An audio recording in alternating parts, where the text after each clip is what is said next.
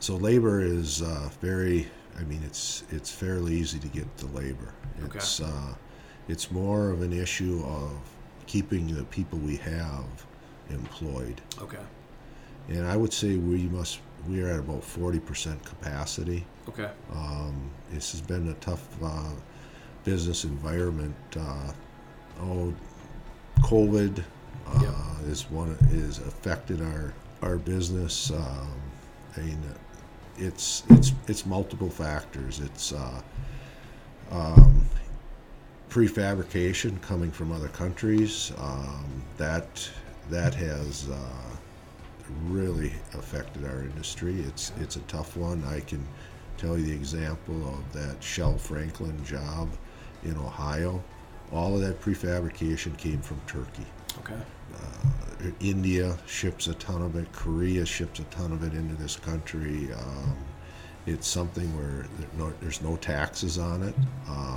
Huge advantage in the fact that the people we employ have all benefits, pension, insurance.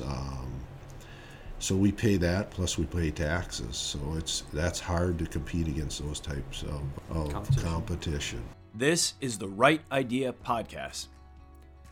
Welcome to Season 3 of the Right Idea Podcast. I'm Kevin Nicholson, Volunteer President and CEO of No Better Friend Corp. In this season, we're highlighting the creativity and work ethic behind the businesses that make Wisconsin's economy go round. Today, we'll be interviewing John Panetti, President and owner of Team Industries, North America's leader in high-quality pipe fabrication, and a company located right here in Kaukauna, Wisconsin. In today's episode with John, we'll dive into Team Industries' renowned reputation for high-quality manufacturing, the significance of the Keystone Pipeline to national security, and the challenges of adapting a business during an era of pandemic chaos and heavy environmental regulation. It's an important story, and I know that you'll learn a lot as you listen. This is the Right Idea Podcast. So welcome everybody to the Right Idea Podcast. We are here at Team Industries and excited to be with John Panetti, and we're going to have a great conversation, I think, about industry and the future of this company. John, thanks for joining us. We're thrilled to have you. And welcome to Team Industries. We're thrilled to be here. Tell us a bit about just the company and the background. We just watched a couple just background videos on what the company produces, but share with our listeners what you make and basically who your customer base is. We are a industrial fabricator. Yeah. And the easiest way for me to explain that is if you are building a power plant or a refinery or a paper mill, and let's just say there's 10,000 pipe welds on your factory. Mm-hmm. Well, your contractor is pouring concrete and putting up steel beams. We're taking a look at all the piping drawings that go around your plant. So of those 10,000 welds, we'll break it up into what we call pipe spools. Okay. We will make 85 to 95% of those welds here in our facility, put them on a semi, ship them to the job site, and your contractor will put it together like a puzzle. Got it. Now, our advantages are safety. We're in a controlled environment. We're using the latest in technology, bridge cranes. Mm-hmm. We are the fastest, most productive welding processes. Those are advantages that we see. Your advantage is you get your factory up and running sooner than if it's all done in the field. Got it. So it's a concept that if it's 100% X-ray, high pressure, super high pressure, mm-hmm. steam, if it's lethal services, those are the areas that we excel in. Okay. Now, I know that some of the best welders in the world work here at Team Industries, and it's been 33 years of servicing the brewery industry, the power, the paper industry, mm-hmm. the refining, the chemical, the solar, the country's largest solar plant in California, Ivanpah. Okay. I mean, we shipped 135 semi-loads of pipe fabrication to that site. Okay. So it's an interesting industry. It's not a boring industry. Right. And we have a relationship with plumbers and steam fitters. We're 100% union company, and in the 33 years, we've never had a grievance filed. Which is amazing. You said that earlier. That's not easy to do. That's a relationship that you've built over time. That's correct. Right. Today, I still carry a union card, and that was the same situation 35 years ago. Okay. So it's worked. It's worked. As a local, we do have a good relationship. And you'd mentioned that you mentioned a number of different places that your product ends up. Littoral combat ships too, correct? That is correct. Yeah. We've been partnered with Fincantieri Marinette Marine for about 10 years now on the LCS program. Okay.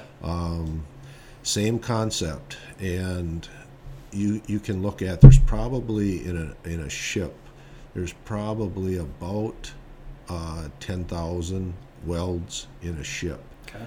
And it's 6,500 pipe spools for that ship. So we will fabricate all 6,500 pipe spools here. Of the 10,000 pipe welds, we're doing 90% of the welds here. Okay. Okay, we ship them to Marinette Marine, and their installer puts it together like a puzzle in that ship. Got it.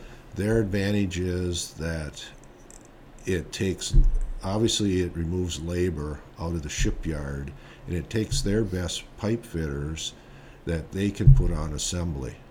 So it's a win-win. It's been that way for 10 years. And a nice close supply chain too. Correct. Right. Correct. Right. So Fincantieri is a very, very strong partner of ours, and likewise, and I see this growing as they move into the frigate class boats. So it's government type work. It creates different challenges for us as far as security, as ITAR. We need to do background checks on our employees. Okay. We need to be certified in ITAR, TWIC cards to meet their regulations. Right. So right.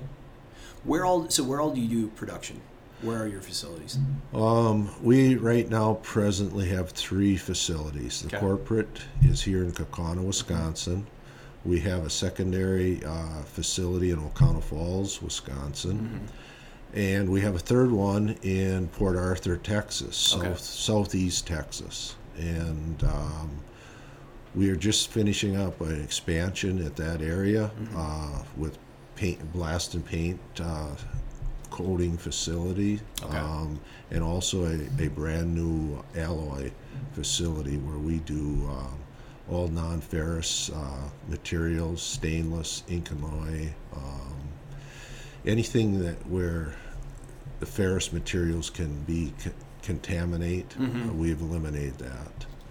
And that's southeastern Texas. I assume that you got a lot of chemical production and oil and gas, and just a lot of need for your product. Chemical, oil, gas, power are the driving factors there. Got it. So speaking of all that, I know one thing that we discussed a bit earlier was the overall impact of the Keystone Pipeline. Obviously something that's in the news, it affects your industry. And obviously there's been a lot happening with the Biden administration putting that in pause. Talk a bit about your thoughts on that and just how that has played out over the years. Excellent question. I'll start out, we are a strong supporter of the Keystone Pipeline. If I go back to the origination of the Keystone Pipeline, we were the second bidder on that project. And our philosophy at the time is from Cushing, Oklahoma, north to the Canadian border, our plan was to prefabricate those pipe spools and the pumping stations here in Wisconsin. From Cushing, Oklahoma down to Port Arthur, our plan was to prefabricate that in our facility in Texas. Unfortunately, we were not the successful bidder on that. We were number 2. A company in Arkansas was the preferred supplier, and they fabricated the southern portion, which was installed. The northern portion was prefabricated and is in storage now. How long has it been in storage? I would say it has to be 6-7 years. It could be more than that. The fact that this pipeline under the past administration was proactive in completing it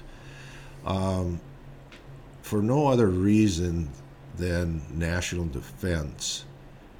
Talk about that. In national defense, and this is where I'm coming from, in the fact that this oil is coming out of Alberta.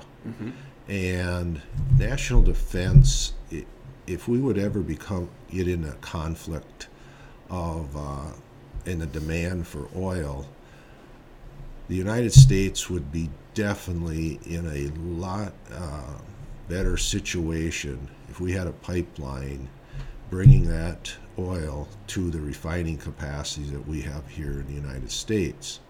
Now, the fact that it's on hold, and I know the Chinese government is pursuing building a pipeline from Alberta to the western coast of Canada and then shipping it to China, that concerns me greatly. Right.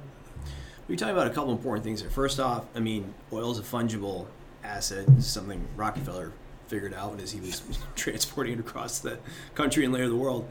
But yes, if oil is not going to be efficiently transported into the United States, it will be efficiently transported somewhere in the world and used. And one of the things that has blown my mind about this entire Keystone debate is this kind of, these are my words, not yours, but false assumption that if this pipeline isn't built into the United States, I guess the thought is that of the opponents of the Keystone, their thought is that the oil will magically stay in the ground, but unlikely. Today and for the past, since the creation of that pipeline, the oil has always came to the United States. It's come either 2 methods. It's either come by rail, or it's come by truck. Right. And when you look at the cost in transporting that by rail or truck is expedited almost 100% more per barrel. Right. Plus, talk is in environmental. I mean, you have all the cost, and you have the emissions created by the transportation. Right. Which in my way of thinking, that's not the best choice. Right. I mean, we have the ingenuity. That pipeline is designed to be the safest pipeline in the world as a model for other pipelines. Right. Moving forward, and to just make the decision we're not going to do it.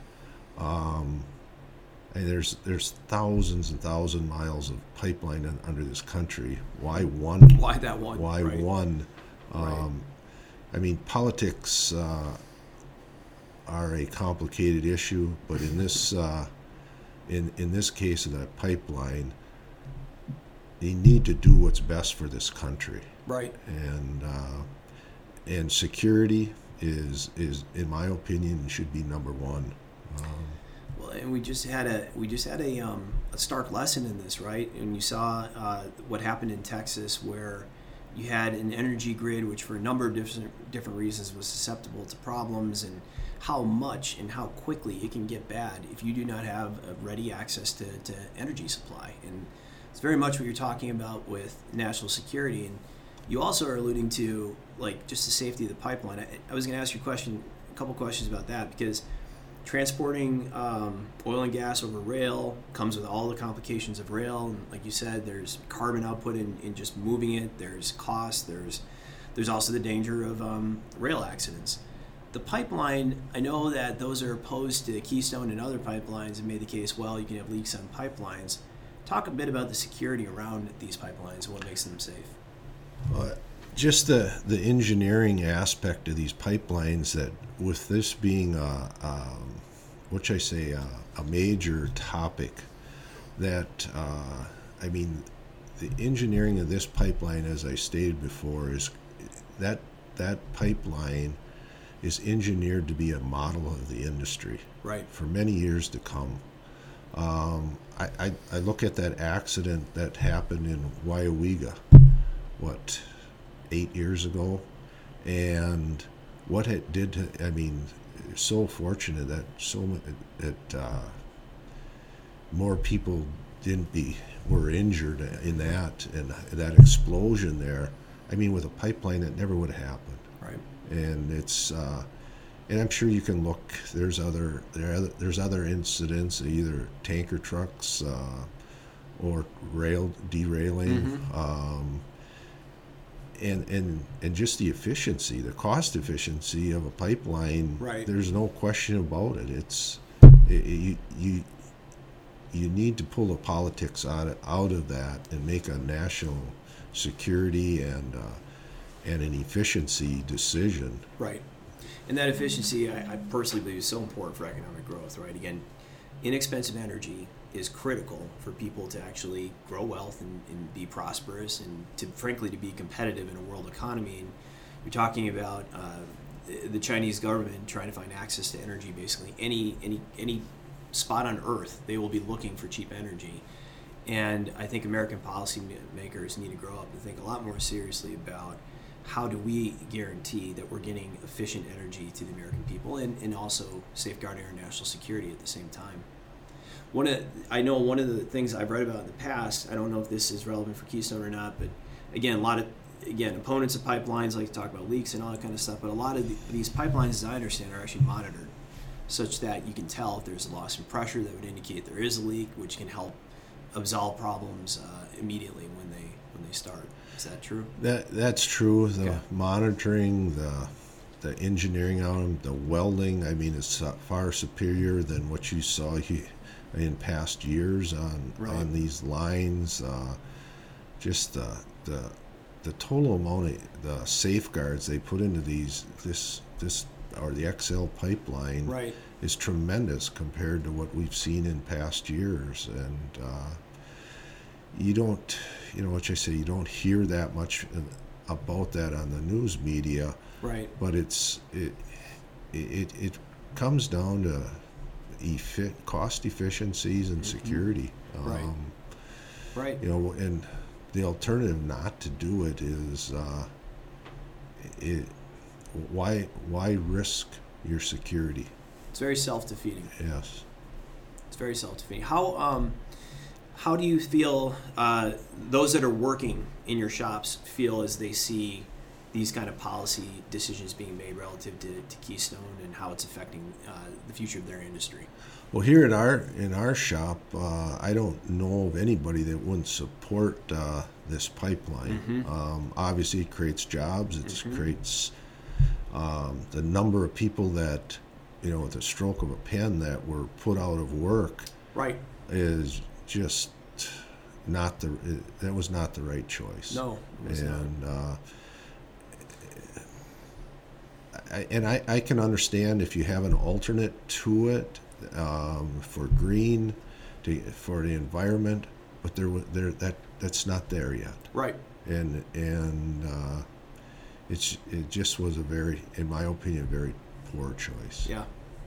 Yeah. Well, and you make a great point, which is that the alternative, whatever a proponent might hope would be there, is not there yet. Not to the volume or the consistency that's needed to actually run a country's economy. And I've written pieces on this before, and I know that our group carries forward the message that again, this idea that cheap, efficient, and stable energy sources are key to economic growth and prosperity for people of every background, all across the world.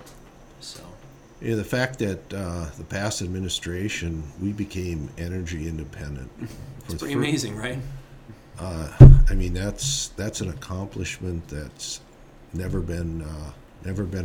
It's never happened. I know. We get to that plateau, and we go the opposite way. Right. And you're seeing that right now. And I mean, we're shipping oil from the Mideast. We were seeing that in our fuel oil, our gas prices. Right. I don't understand that. Incredibly self-defeating. Yeah, no, it's amazing, right? Through innovations of technology and just kind of grit and resourcefulness, the American people moved to energy independence, like you said. And just 15 years ago, people would have said that's impossible. That literally can't happen. And it did happen. It was real. And I think the American people, unfortunately, barely even knew it occurred because it wasn't reported. This is my own opinion. Tons of media bias on this, but what should have been a triumph of technology and resourcefulness and a great thing for the people of the United States was underplayed for a variety of political reasons and hopes and dreams of those in the media about what they're being told about alternative energy sources. That again, the technology's not there yet. And I think that's caused the American people to miss this opportunity to say to policymakers, look, we want energy independence. We want the prosperity that comes with it and the security that comes with it. And if you're not willing to fight for that, we don't want you in office. And that is the kind of accountability that I personally think we need to have for policymakers. But very well stated, Kevin. That's something the country can grow on. Right. It can prosper on. It can only lead to positive things in the country. Right. And for industry and I mean, for all the citizens of the United States. Absolutely. Yes, it's again, plentiful energy. It's one of those things I never really thought we'd be debating if it was a good thing, but here we are. And so this is why we're having this conversation with you, because I think it's these kind of things that kind of draw out the detail behind these concepts and make it clear to people why it's so important to support sensible policies and ideas. I wanted to switch gears just a little bit and talk about the people that work for you and work with you. How are you finding just the labor market in general in terms of the ability to attract the talent you're looking for, make sure that they're qualified and that they've been trained in the way that they need to be? Well, our training, as I mentioned before, is we're a union shop, plumbers and steam fitters, local 400, and the training is superior. I mean, we're in a 5-year apprenticeship program. It's called the fabricator program. We basically authored the program 20 years ago. Okay. And the union has taken the program, enhanced the program. As I stated before, some of the best welders in the world work here, as a result of that program. And it's something that the union has invested a large amount of money in their training programs. They do an excellent job at that, and there's no government funding in that toward that program at all. It's all comes from contributions of the union workers. It's state-of-the-art facility. It's a state-of-the-art program. It's the only program I know in the country today for that. Is that physical training facility, is it nearby? Basically, it's only about a quarter mile away from here, from Kaukauna, Wisconsin. Gotcha. So. Are you, so in terms of your talent pipeline, are you attracting enough people to fill the demand you have right now, or where is that at? Unfortunately, the business climate in our industry is very soft. Okay. And labor, there are quite a few of these talented people unemployed. Okay. So labor is very. I mean, it's fairly easy to get the labor. It's more of an issue of keeping the people we have employed. Okay. And I would say we are at about 40% capacity. Okay. This has been a tough business environment. COVID is affected our business. I mean, it's multiple factors. It's prefabrication coming from other countries.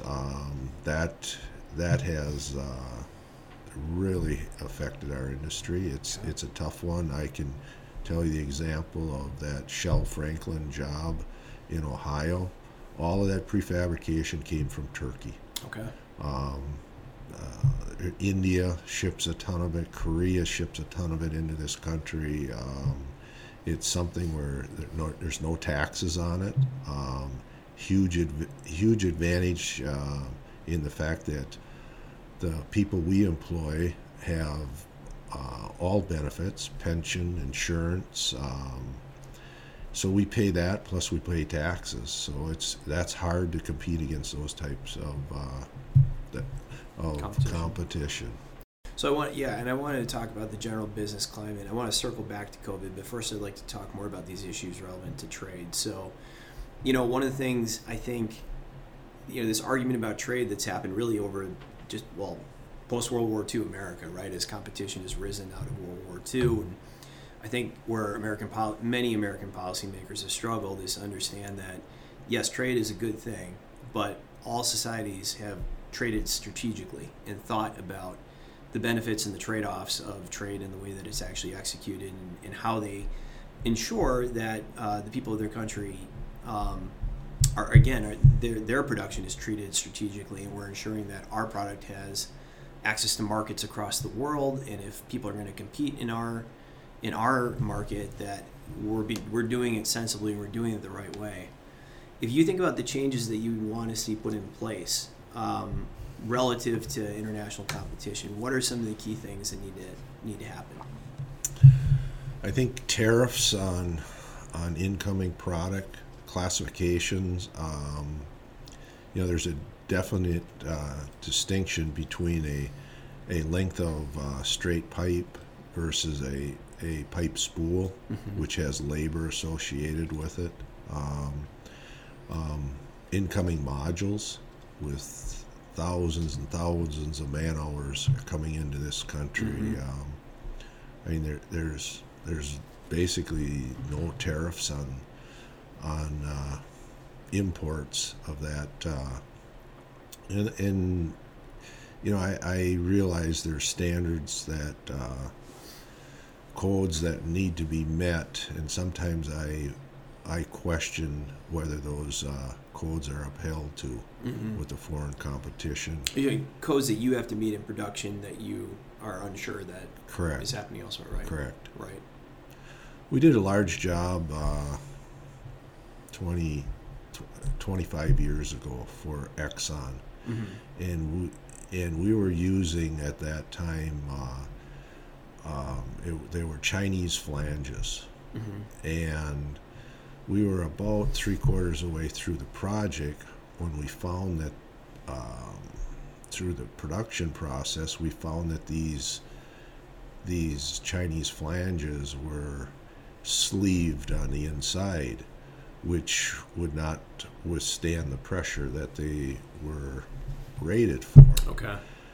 And it caused us to replace like 6,500 of these flanges, and that basically led the restriction on no Chinese flanges. Okay. And it's just an example of what standards they try to undermine to be able to sell their product. Right. Or the metallurgical makeup of different materials that are slid under the table, or it can be even harder to detect, right? Yes. You might see the flange of the problem, Correct. But metallurgic problems might not show up for years or after production.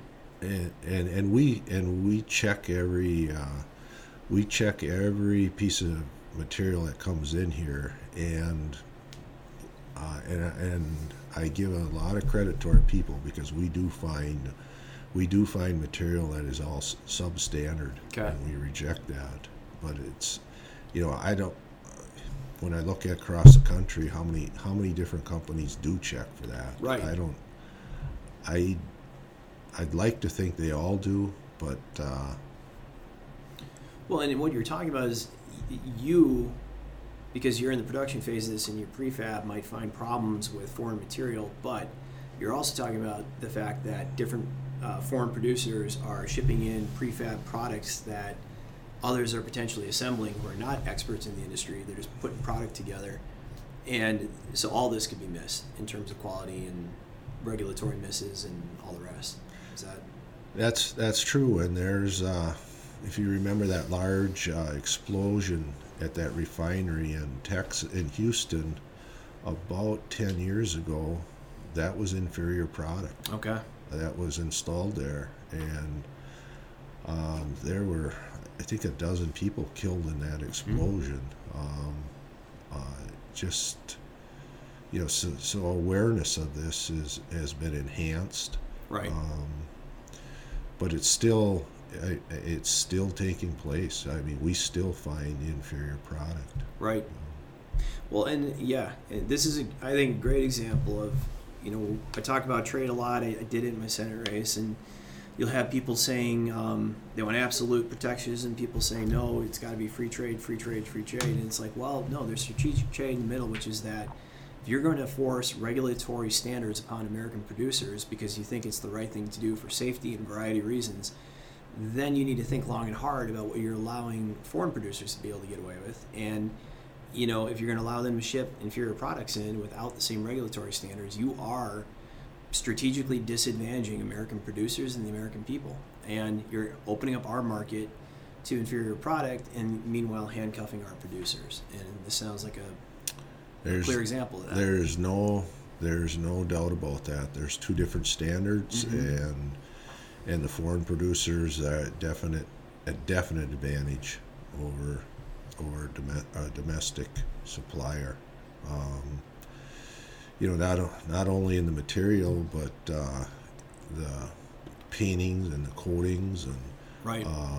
I mean, the standards that we follow by for the EPA and the state of Wisconsin, the DNR, I mean, we meet all those standards, and that comes at an expense. Right. And it's we're proud to say that we meet those standards, and we exceed those standards.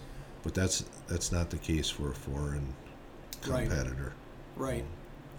Yeah, and that's the urge of policymakers is think and understand, yes, we have a market, people will make rational choices, but if the market's imbalanced because of the way regulations are applied, like, it's not always easy, even for a sophisticated consumer, to figure that out in the time that it takes to actually make a purchase, and that can really disadvantage, again, American producers who are held to a higher standard.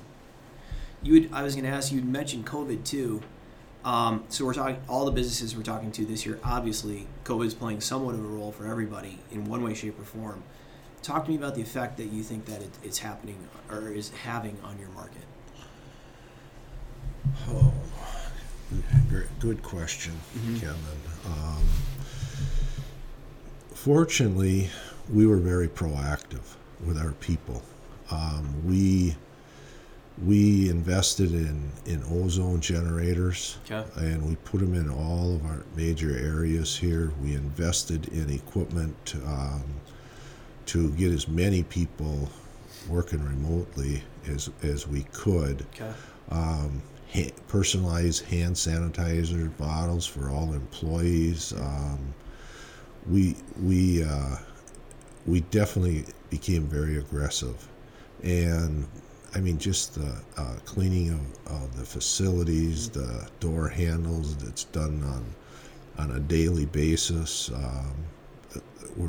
And I'm proud to say that our people stepped up to the plate on that. So as far as people attracting and spreading the COVID, here at Team Industries, it's something that it's been a pleasure to say that we we took all the right precautions. Right. As far as the business climate, I mean, it is soft at best, and part of it's due to the COVID. There's no doubt about it. Part of it's due to the administration change. Right. Industry.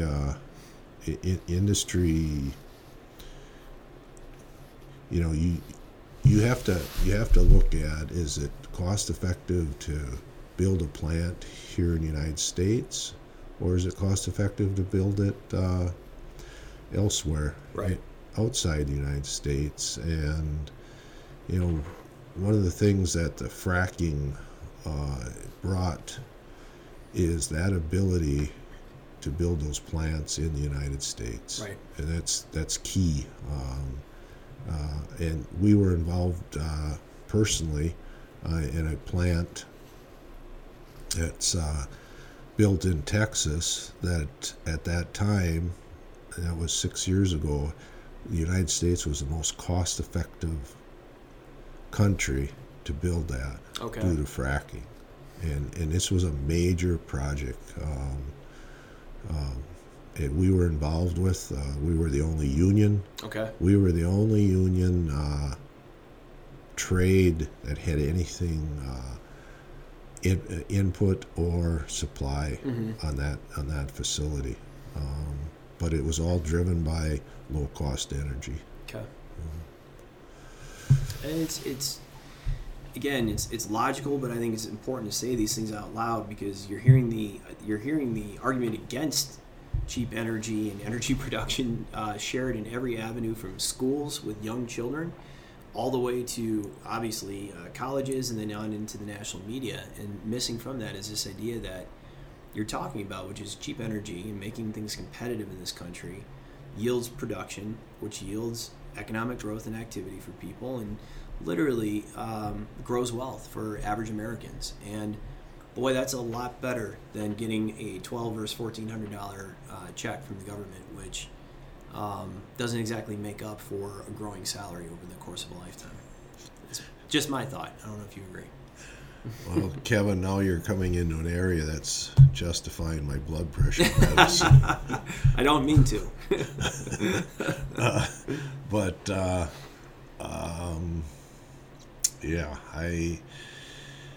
How do I comment on that other than I'm not a supporter of that bill?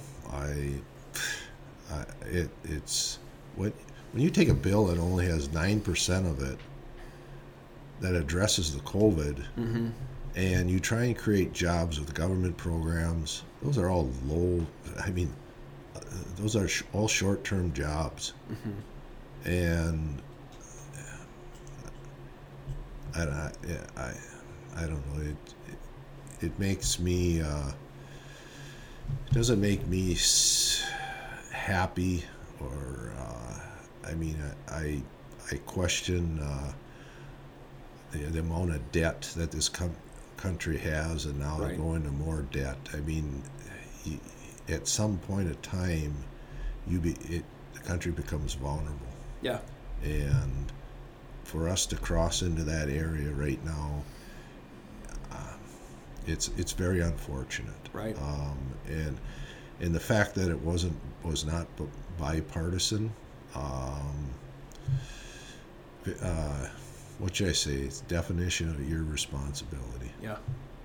Well, the word sustainability is thrown around a lot. When I got out of the Marine Corps and I went to business school, everybody's talking about sustainability. I always used to say to my wife, like, are they talking about economic sustainability, environmental? There was always kind of like a blurring of these things. And I found that fascinating, because when it came to like the real questions of sustainability, like, can you grow and scale something over time, right? Like, well, no, you cannot grow and scale a government that literally shuts down entire industries and then says, based on borrowed funds from the Chinese government, we will then give you $1,400 checks to make up for your loss of, economic opportunity. It's just not sustainable. In the most clear definition of the word sustainable, this will not last. And the fact that we're not having a serious conversation in Washington, and largely in Madison too, about the fact that this has been handled horrifically. Whatever the public health threat was, and I believe it was real, and there were sensible things that could be done, like you did on your facility, to keep people healthy and safe. The cost-benefit analysis of destroying an economy and then trying to spend more money out of a government that's not receiving tax revenue is craziness. And I don't know what else to call it. There's no nice word. The words get worse if you're going to be honest about like what's being done and how much little forethought there is in it. Yeah, the fortunate thing is the vaccines are, I mean, they're being administrated, and if I guess you project this out a year, I mean, the vaccine should be all administrated. Right. But the concern is, have we dug ourselves such a hole that we can't come back? Right. And to think that you're going to stay in the economy with government created jobs is not make for a strong, what should I say, nation. Yeah. The fact that, I mean, if you flip the coin over and look at, if you lower the cost of energy, what it does to fuel your economy, right, is just phenomenal. I mean, right. it's not even a comparison. And I wish others could see that. And I mean, we see it here because we're in the industry. Right. It's a sad situation, and I sure hope that and pray that we can reverse that trend. Well, and it's why we're having this conversation with you today, because I do think people need to hear real examples, ideally in their backyard, of like how this plays out. Like what can oftentimes be manipulated policy discussion debates, what do they really mean to them in their real life? And here we're talking about literally production of materials in the state of Wisconsin from Team Industries that goes and moves energy around the country in an efficient way. Again, creates the opportunity for prosperity that's really sustainable. And the alternative mindset that and these are my words, not yours, but I see coming from the left is just fantasy, flights of fantasy of saying, no, we don't need energy. No, we don't need cheap energy. We'll just pay people with government funds, because I'm sorry, I again, my words, not yours, I detect a bit of glee of this idea of more people in the government role is better for power coming from the left. And again, none of this is sustainable. It's creating a rickety infrastructure for a country of 350 million people, which just isn't going to last. And that's in so many ways why I think you see so many people that are upset. They may not see every detail of what's happening behind the curtain, but they have a sense that things are off kilter. And from their kids being kept out of schools to just seeing their jobs being treated as expendable by policymakers, it's just not a good place for people's heads to be in. So I would agree 100%. I mean, to think that we're going to put Americans to work building solar panels. I mean, you don't have to look very far. Look at Germany. Mm-hmm. I mean, they are dependent. They do a lot of solar panels there. But when you dig into it, how many solar panels were built in Germany? Not many. Mm-hmm. And to think in America we're going to make that a prevailing wage job, building solar panels. I mean, in Germany they come from China because right. China's cost effective. Right. And to say we're going to do prevailing wages and take skilled workers to build solar panels, I don't like that business model. Right. It's creating an immense amount of market interference in order to cause that result. No one in the market is demanding that happen. That's being forced through the government, and it's creating a massive inefficiency. I agree 100%. It's not a good path to go down, and I think that's the savior. Is misbelief. Right. Well, I know there's the other thing you bring up, especially as the government artificially dictates what the wage should be in the production of a solar panel. Like, the funny thing about those solar panels, right? And you mentioned they're produced in China for much lower cost.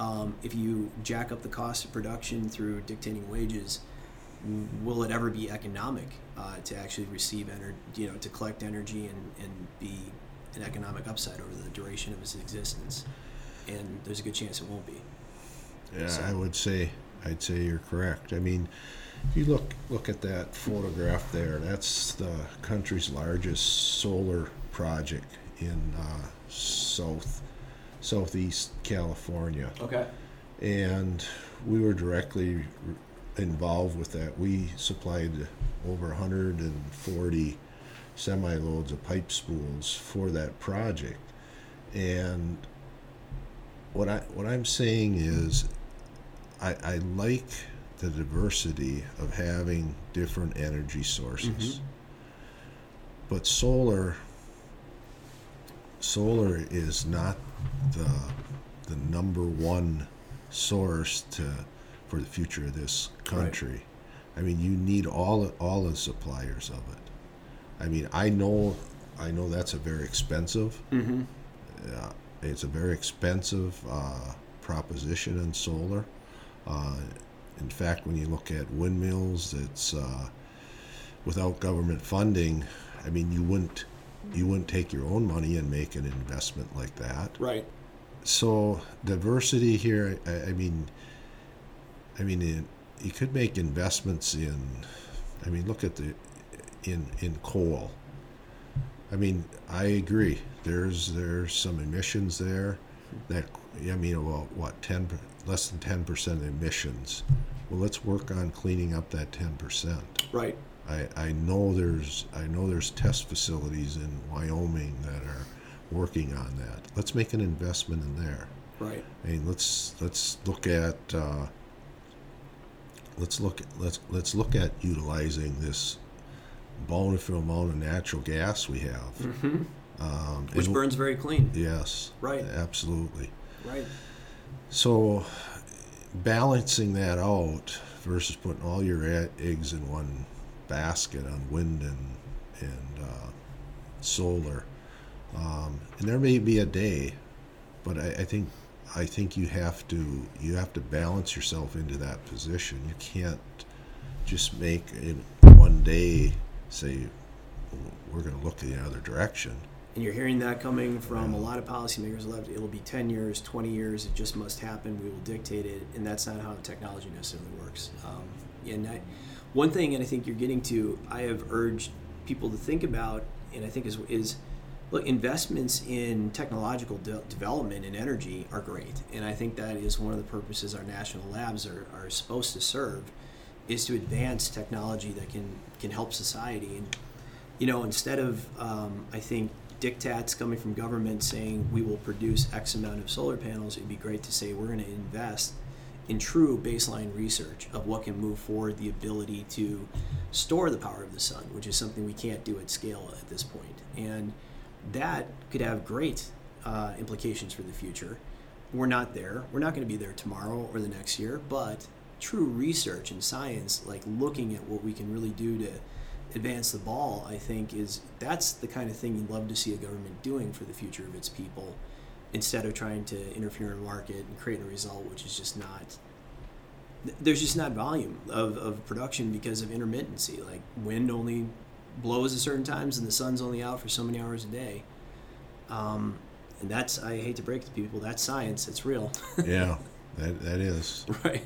I'd like to see more input on hydrogen. Talk about that. I'm interested. Yeah, it's another alternative. Mm-hmm. I mean, we've heard a lot about electric-driven vehicles, mm-hmm. And I think they have their place. But to think that you're going to have that there's a day that everything's going to be on electric. Mm-hmm. I mean, the environmental damages of building those batteries is a huge item that goes against that policy. And when you think about it, when you're on a super highway, and if every vehicle was electric, and we get to the point we have these slowdowns, you have a traffic jam. Okay, especially if it's in severe weather. Now that battery and all those vehicles, and you might have 10,000 vehicles on that highway that's shut down, and you're in severe weather. Right. What are you going to use for heat? Yeah, right. I mean, look at what just happened in Texas, right? Yeah. Right. Now, those are the things that, I mean, you plan a strategy how to address that. And I think that's really lacking in the present administration, is that we're just making these far left decisions and with no plan, with lack of planning. Right. It concerns me. That's it. I think that's the push that we'd love to make through the conversation we're having today, is more strategy, more forethought, and more just recognition of reality. And those things will actually help build the future. Well, this has been a great conversation. I wanted to kind of close on like a high note and ask you, what makes you hopeful for the future just of Team Industries and of your industry? And I know we've talked about many of the challenges, but what does make you hopeful about the future? What I like about the future and the items that we have overcome here in the 33 years, it's number one, it's our management team. We've always been able to overcome our labor force. I've always seen the labor force step up to the table and overcome a challenge. For the business moving forward,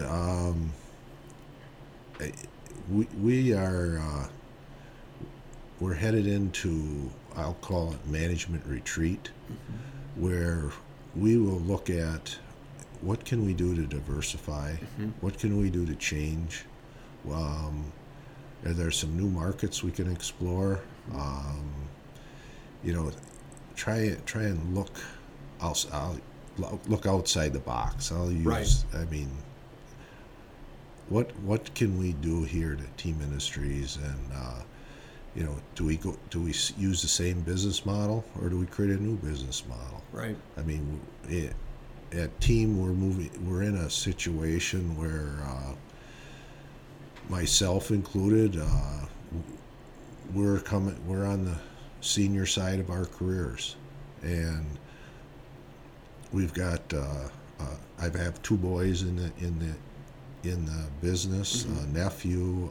We've got a great young group coming up through, and what knowledge we can pass on, and let them, give them the chance to lead. Right. And so those are some challenges that we need to overcome here.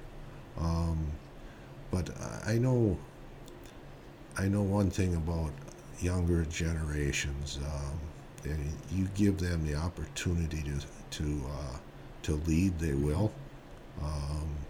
You keep them in the right direction. We can overcome the business climate that we're in today, and I look forward to that challenge. John, thank you for everything you've done, your leadership, your team's leadership in our state. There is, I don't need to tell you this, many families who've worked for Team Industries over the years who appreciate it and are in a better position in their life because of the growth of this company and the opportunity it's afforded them. So thank you. We're thrilled to have you on the Right Idea podcast. We're thrilled to be in Kaukauna, and we look forward to coming back in the future if you'll have us. And Kevin, we appreciate the opportunity to participate. Thank you. I'm Kevin Nicholson. Thank you for joining us today on the Right Idea podcast. Make sure to subscribe to the Right Idea podcast on Apple, Spotify, Google, Ricochet, Stitcher, Luminary, or wherever you listen to podcasts.